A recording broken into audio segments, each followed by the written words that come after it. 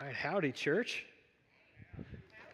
I am Pastor Mike. I don't know why I said howdy. I never really say that, but there you go.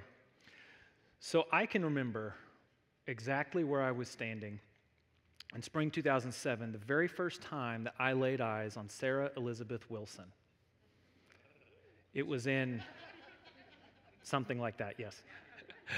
It was in room 002 in the Metcalf Arts Center at Taylor University, where we were students, and it was during RA training. All the students who were going to be RAs the next school year, we had to go to this training, and so we were both going to be RAs, and I remember just one look across the room, didn't know her really at all, and I thought, I need to get to know that girl, for sure. So I started getting to know her. We would talk in between the lines during the trainings, after, that sort of thing. And then it was leading up to the time coming back to school that fall, and we had texted over the summer. We actually didn't text back then. We Facebook messaged. I don't know if we talked on AIM or not, but the point is we communicated, and I had to lead worship when we came back in August for this leadership day that we had for all the RAs and some other leaders. And I had never heard Sarah sing, but I knew she was in the elite choir, the chorale, so I thought, this is probably a risk worth taking. So I was like, would you like to lead worship with me? And she's like, why? You mostly just sing, in choirs and stuff. I've never really led worship, which is funny to think about now. But I'm willing to do that. And she did. It went really well. I was just hoping going into that first practice, can she sing? Can she sing? We got there, and I went, oh gosh, this girl can sing. This is amazing. And I had asked her out when we went to practice, hey, would you be willing, to go on a date, grab some dinner? She said, yeah. So on September 9th, we went on our first date, and we went to Panera Bread in Muncie. I remember I spent under $10, so it was a few years ago, because there's no way you'd spend under $10 for two people at Panera nowadays. We had a great time. I thought, this is awesome. The next day, I see Sarah, and she says, hey, you think we could get together and talk? I'd really like to talk about some stuff.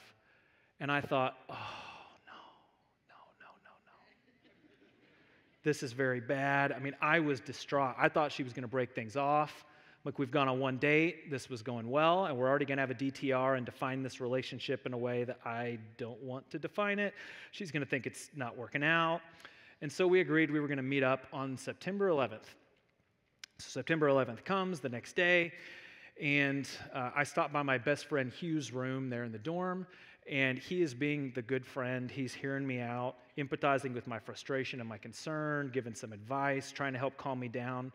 But I was feeling very dramatic, which is very unlike me. I'm not a super dramatic guy most of the time. That's a lie. I'm always dramatic. But this day, I was like extra Mike dramatic, like Mike times 8. It was insane. And I remember it came to the point, I knew I had to leave to go meet her. And I stood there and I gripped both sides of his doorway. And I looked at him and I said, Hugh, remember this is September 11th. I said, Hugh, the towers may have fallen 6 years ago today. But if I'm going down with everything on the table. And I slammed the door and I stormed out of the dorm. And thank God, in the 100 yards it takes to walk to the student union, the Holy Spirit got a hold of me and settled me down. And Sarah and I got our coffee at the little coffee shop. We went and we sat on this little knoll behind the student union, and we talked, and she kind of shared her thoughts, what she thought was good, what she had some concerns about, and she asked me my thoughts, and I said, well, these are my thoughts. This is how I kind of respond to that. And she said, okay, well, what would you see this looking like? And I said, well, I think maybe we could keep hanging out, a couple times a week, getting to know each other, and we'll see where it goes. And she said, that sounds good. So 3 weeks later, we were dating exclusively, and 11 months dating, 11 months engaged, and now 11 years married. I'd say that worked out pretty dang well. And when I look back at that time pursuing my wife, I learned a lot. It was this crazy whirlwind as I reflect back on it. But the whole time, I knew what I hoped for. That first time I saw her, I knew from the start, I hoped, man, if this girl would just give me a shot to just get to know her and her get to know me. And even though I couldn't see what the future held, even though I didn't know where that was going to go, I'd walked with Jesus long enough to know this is the type of girl that I want to do life with forever. I want her to be the mom of my kids. I want to do ministry with her. That's what I want. I had confidence in what I hoped for. I was sure of what I couldn't see.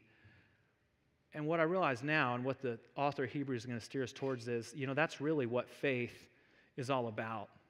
Because the definition we're going to walk away with today for faith is this, is that faith is confidence in what we hope for, and it's assurance about what we don't see. Pastor Brad said something to me at the end of this last service. It really hit me. I thought it was so good. He said, Mike, every relationship that we enter into by faith. You think about that? Almost practically every relationship you'll ever get into, you enter into that relationship by faith. It was that way for me and Sarah, and it's that way for all of us when we follow Jesus and we begin a relationship with Him, and we continue in that relationship. Faith is always involved. So I want to pray for us, and we're going to dive into Hebrews 11 and see what Jesus wants to do today. All right? Jesus, we come to you. I thank you that we could be here today, Lord. I thank you that it's May. I thank you that it's warm outside, that the sun is out, God, even with all the rain and all the lawn mowing that has required. I just thank you that little by little winter has finally been left behind. And God, I pray now, just for today, as we wade into this and we dig into Hebrews 11, I pray that you will bring to mind what we've already talked about in this series. I pray that it'll fall fresh on us, and I just ask, God, that you would change us, do something in us, so that when we walk out today, we can be confident just in our ability to go and do what you're asking us to do. So in your name we pray. Amen. So if you wouldn't mind turning to Hebrews 11, verse 1. It's that verse Brandon read a minute ago. If you want to go hard copy, awesome. If you want to go to insidescc.org and click Take Sermon Notes, we got them all there. That'll work fine too. And so when we kicked off this series, 11, 12 weeks ago, whatever it was, Lee did an awesome job at basically laying out what are the things that we're going to see in this. What are the two big goals that this author of this letter of Hebrews has? Well, one of those was elevate Jesus as better than anything else. And the second thing was challenge readers to stay faithful to Jesus no matter what happens in their lives. So those were the two things. Elevate Jesus as better than anything else, and challenge us as the readers to remain faithful to Jesus no matter what happened. And when we look at kind of the big picture of the book, and this is a poster from the Bible Project, if you ever want to look this up, it lays out kind of the whole book and how it flows. And the last several weeks, we're going to zoom in here, and this is where we've been. So when we talk about how Jesus is better, we started by talking about, well, he's better because he's the Word of God. He's better because he's the hope for a new creation. He's better because he's the eternal priest. He is better because he is the perfect sacrifice. And every time the author talks about this, he would offer this encouragement of how Jesus is better, and then a warning. Hey, don't let go. Stay faithful. Hold on. And then this is how Jesus is better. Don't let go. Stay faithful. Hold on. It's been that pattern, back and forth, back and forth. And today, we get to look at a few examples of what true faith looks like when it's lived out well. This has often been called, Hebrews 11 is often called the Hall of Faith or the Faith Hall of Fame. And I hope that by the time we get done with this, that you will maybe elevate this above other Hall of Fames that are dear to you, like the Rock and Roll Hall of Fame, the Pro Football Hall of Fame. If on Sunday nights you watch TV with your mom, like I did growing up, that good old Hallmark Hall of Fame, maybe you'll even think that this is better than that. I don't know. That might be asking a lot. But I think we need to dive in. Ready? Verse 1, Hebrews 11. Here we go. Now, faith is confidence in what we hope for, and it's assurance about what we don't see. And this is what the ancients were commended for. By faith, we understand that the universe was formed at God's command, so that what's seen wasn't made out of what was visible. So there it is, verse 1. The author says, I'm going to give you a definition of faith. I've been telling you to cling to faith. Let me just frame this for you. Faith is two things. It's confidence in what we hope for, and it's assurance of the things we don't see. And he mentions, he says, a lot of the folks, in verse 2, a lot of the folks who lived long ago, they had this kind of faith. Wants to give them their due, give them their props. Apparently this type of faith that the author's talking about, it isn't easy, and it's not typical at all. Now then he jumps to verse 3, he says, well, here's something that we believe by faith. Here's something we understand. It's that God gave a command, and the universe was created. So he says, God, from the very beginning, when all this started, he showed us he's got the power. He has that. And when he did it, what did he create all of this out of? He created it out of nothing. We serve a God who literally created everything we see out of nothing. What does that tell us about who he is? What does it tell us about how he operates? What does that tell us about when those situations is saying, I just don't know how I'm going to get through this. I just don't know how the situation is going to play out. When it's like there's nothing that could get me out of this spot. Well, we serve a God who he makes something out of nothing. We got to keep that in mind. This author of Hebrews, he wants to make it really clear. You know, faith, it's not this imaginary thing. It's not wishful thinking. It's not this blind trust that goes against the evidence you have. It's not a leap in the dark. No, faith, real, true faith, it is tangible. Real faith has legs.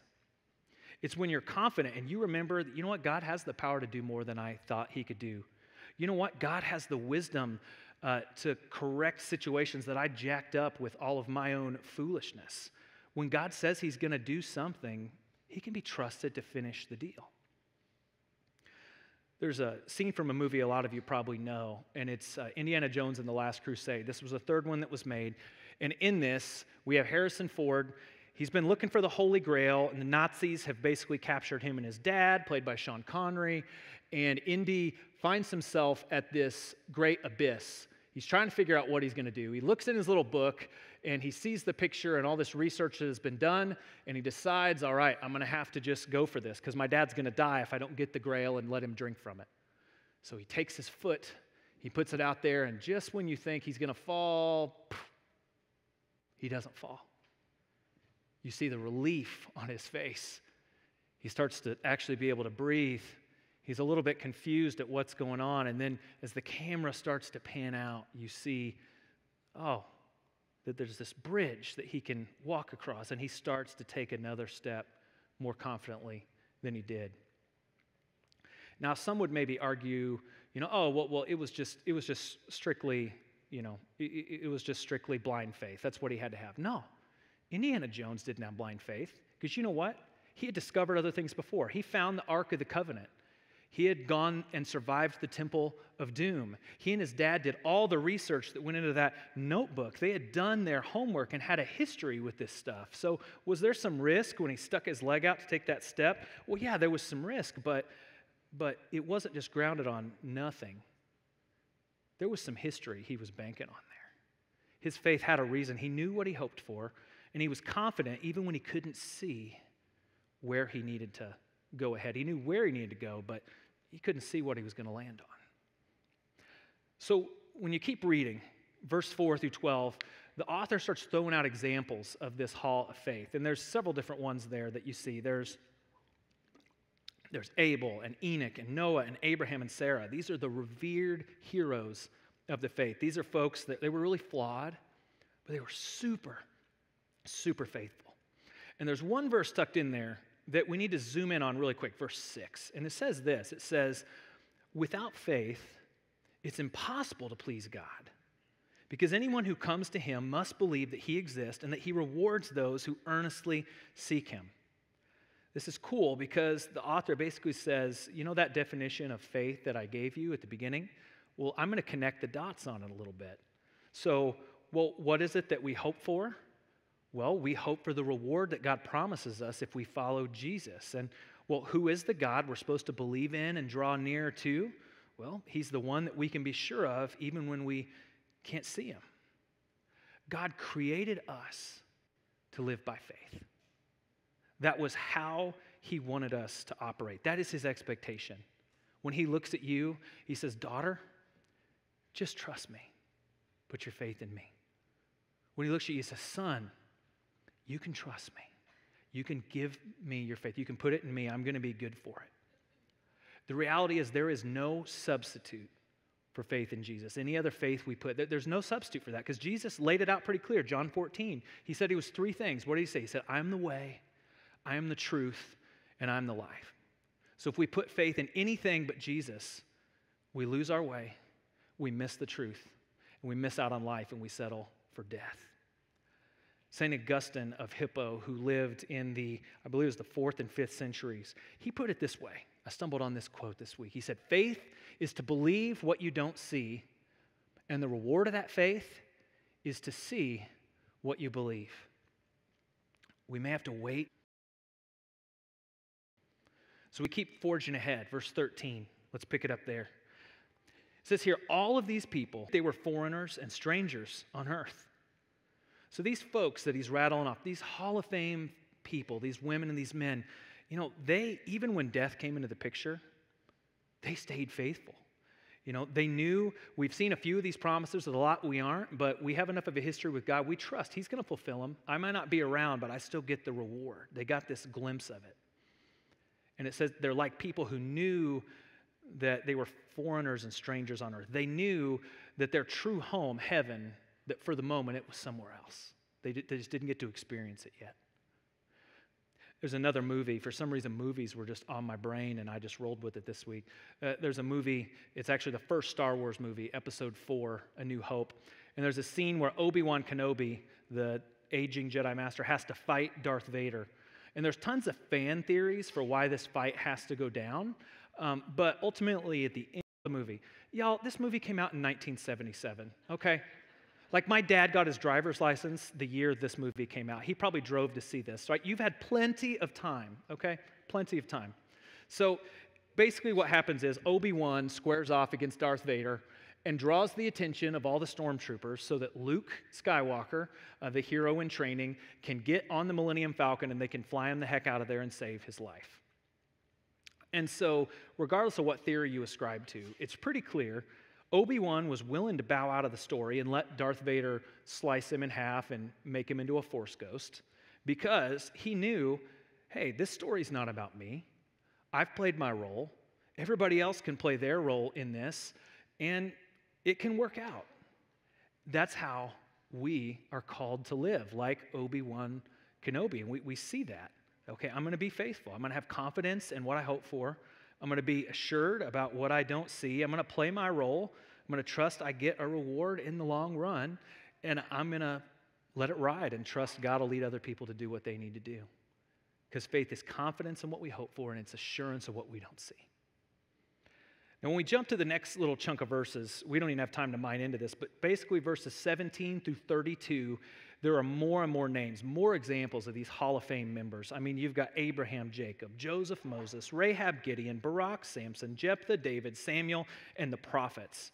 These are the heavy hitters of the Old Testament. These are the women and the men of renown, again, flawed but really faithful. And then he makes this list, the author, he or she, makes this list and basically says, you want to know some of the stuff that faith enabled God's people to do? You want to know? Let me just lay this out. And this is quite a list. It's a doozy, so hang with me here. But starting in verse 33, it says, these people, through faith, conquered kingdoms, administered justice, and gained what was promised, who shut the mouths of lions, quenched the fury of the flames, and escaped the edge of the sword, whose weakness was turned to strength, and who became powerful in battle and routed foreign armies. Women received back their dead, raised to life again. There were others who were tortured, refusing to be released so that they might gain an even better resurrection. Some faced jeers and flogging and even chains and imprisonment. They were put to death by stoning. They were sawed in two. They were persecuted. They were killed by the sword. They went about in sheepskins and goatskins, destitute, persecuted, and mistreated. The world wasn't worthy of them. They wandered in deserts and mountains, living in caves and in holes in the ground. See, faith is a powerful thing when you put your faith in a powerful God. Faith is a very powerful thing when you put your faith in a powerful God. And when you look through that list, some of those examples, they are the best of times. Some of them are the worst of times. But what was the common thread every time? God was always with them, no matter what. He could be trusted no matter what the circumstances were. Lions about ready to devour you, shut their mouths. Fiery fury, oh, they walked through it, had the ropes burned off of them, didn't get a scratch. Weakness turned to strength. Torture and imprisonment, endured it. Death by stones, getting sawed in two, swords, faced it. Verse 38 says, the world wasn't worthy of them. So the mere fact that these people did by faith what they did and endured what they endured in this world, that is just a picture of us, of God's grace, as we sit here today. None of us deserve for Jesus to do what he did. None of us deserve that we have a copy of the Bible to even discover that grace. We don't even really deserve to have these examples of people who did this well that we can pattern our life after, but we get the privilege of having this, even though we don't deserve it, because it's through these people's faith that we see the God who is unseen. And it gives us courage to face our own challenges. And I think the temptation that we have sometimes is we can think, well, Mike, that was a couple thousand years ago. The world's changed. Things are different now. And what I would push back on is, I would say, is the world so different? Are human beings really that different? Is the way we operate really all that different? There's an organization called Open Doors USA, and they give a voice to the persecuted church. I cannot say that word today. Bear with me, people. They give a voice to the persecuted church just worldwide. And they put out some statistics that I came across these, and it just blew my mind, and I wanted to share these with you. So in the past year, there are over 340 million Christians who are living in places right now where they experience high levels of persecution and discrimination. 340 million people is more than the population of the United States right now. That's how many Christians are living in these horrible conditions right now. And on top of that, last year alone, in the past year, there were 4,761 Christians who have been killed for their faith. On top of that, there were 4,488 churches or other Christian buildings that were attacked. And there are about 4,277 believers who were either detained without trial, were arrested, were sentenced, or were imprisoned. So we still have these examples of these people. A lot of these folks, they would qualify in the Hall of Faith. If God has expanded it when we get to heaven, you're going to see some of these folks' names. And I encourage you, man, if you jump on Open Doors USA on their YouTube channel and see some of these stories of how God is working and the courage he's given these folks, it'll make you go, you know what? I can get through my tough work day. I can deal with that punk at school that I just despise. I can deal with that family member who is toxic and is making me want to rip my hair out every 17 seconds. When you look and you see the courage of these folks, it's amazing. They have confidence in what they hope for. They are assured of what they haven't even seen yet. They don't even know what tomorrow is going to look like. And this is how the author of Hebrews lands this plane. Verse 39. All these people were commended for their faith, and yet none of them received what had been promised, since God had planned something better for us, so that only together with us would they be made perfect. So all of these folks in the Hall of Fame, they get their props for being faithful. It's acknowledged they didn't really see most of God's promises fulfilled, but they had hope that he could be trusted. And what we realize really quick is it's better for us right now. You know how fortunate we are? Because they knew that a Messiah, a Savior, was promised. They hadn't seen that Savior yet. But where we stand, we know, oh, that Savior did come. That was Jesus on the cross. He made it possible for our relationship with God to go back together. For centuries, all these Faith Hall of Fame people, they lived under an old covenant that was like a temporary Band-Aid that said this will help keep you close to God until God's rescue plan can play out a little bit more. Well, we get to stand here thousands of years later and look and say, oh, wow, look at all those additional promises that these people didn't even see fulfilled. We did see them fulfilled, and we get to look ahead towards a future. It's beautiful. And what I think sometimes we forget is, it's easy, and I've said this before, in Shelbyville, people in Shelbyville love to hate on Shelbyville. Maybe it's just a hometown thing, I don't know. But it's all kinds of stuff. For those of you who compete in athletics for Shelbyville, you hear comments like, yeah, the girls are going to sectionals. They're probably going to lose. They've lost the last 7 years. But I hope they can do it. It's like we've got an inferiority complex or something, to Greenfield or New Pal, whoever. That you just hear people, well, the parks are just full of drug needles or the businesses, you can't even get good help in this town. You name it. People just spout stuff about this town all the time. But what I think is the clincher, People may not have heard about Shelbyville most places. I've lived in multiple states in the eastern U.S., and all the time, what's your hometown, Mike? Shelbyville.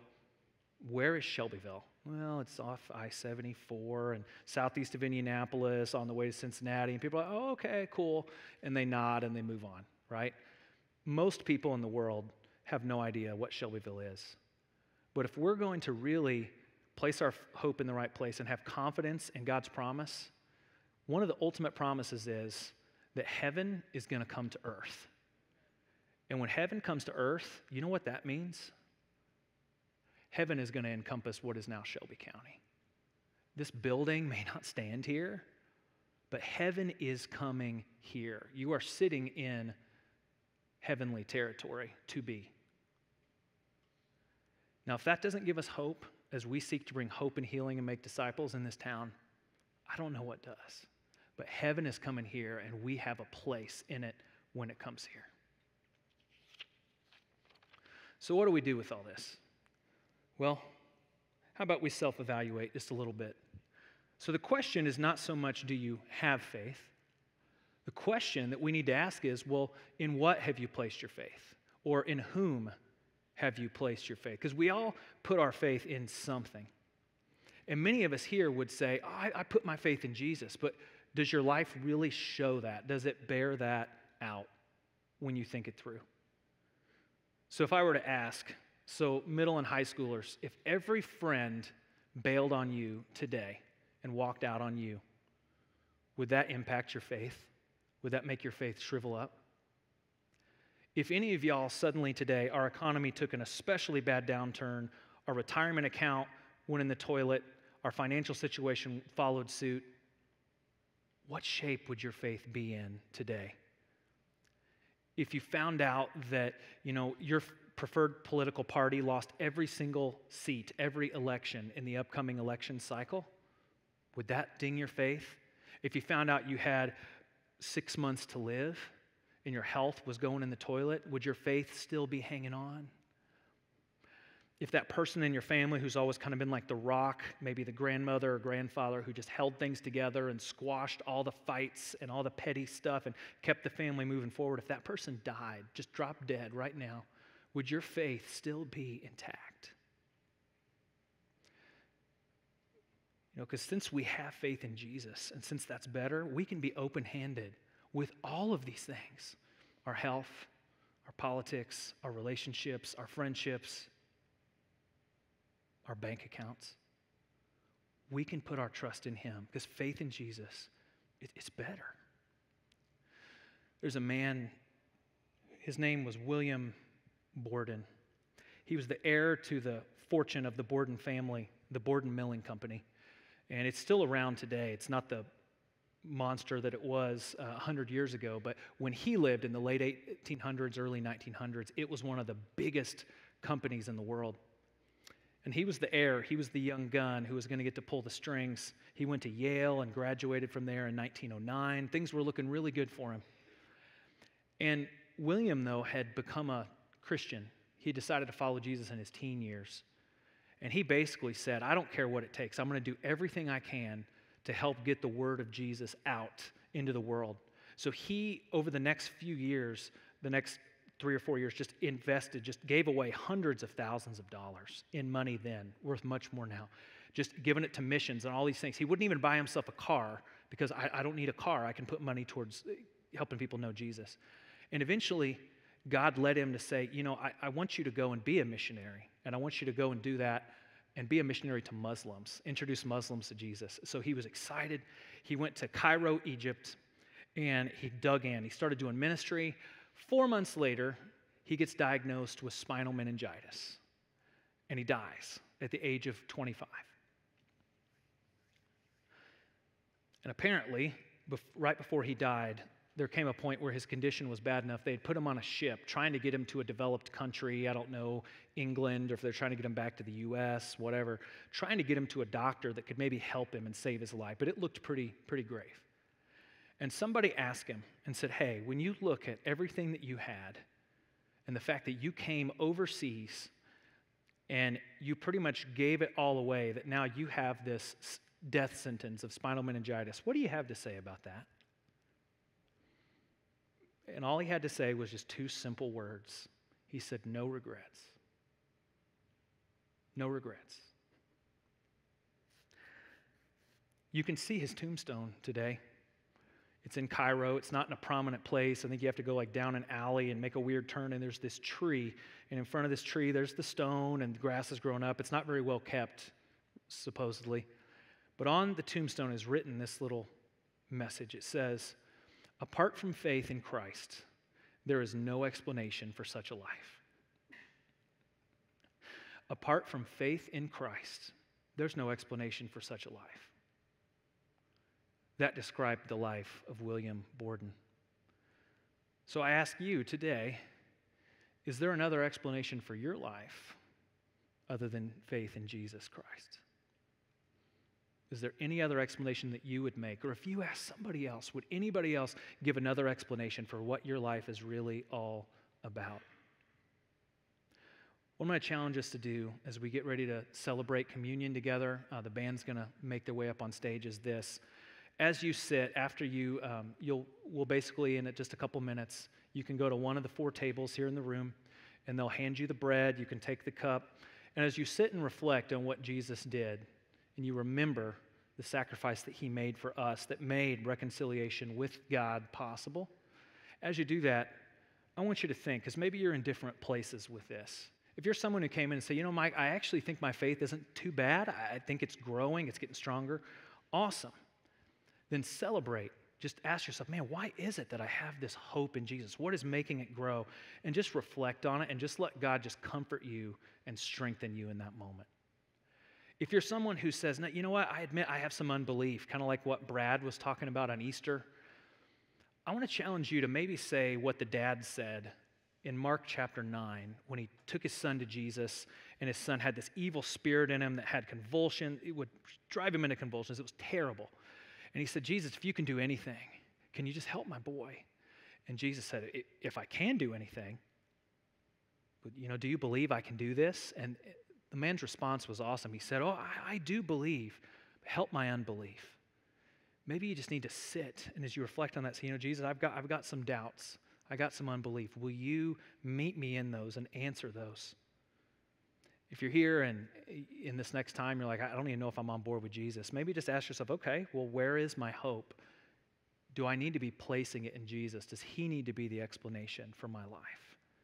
Because at the end of the day, faith is 2 things. Faith is confidence in what we hope for, and it's assurance of the things that we do not see. Jesus, I ask that in this time, as we remember what you did for us, as we reflect on your body being broken and your blood being shed, I pray that you will grow our faith, that you will give us hope.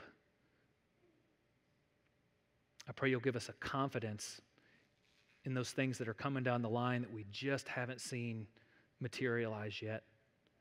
Pray you would remind us of who you are and what you've done, of all of these people in this hall of faith that just were incredible examples for us. I pray we will be encouraged. I pray we'll be inspired. I pray that we'll be able to lift up the words to this song to you, knowing that you hear us and knowing that you're with us no matter our circumstances today, Father. Would you let us walk out of here people who have faith that's just a little bit stronger, folks just holding just a little bit tighter to the hem of your garment, Jesus. In your name we pray, all together, boldly, proudly. Amen.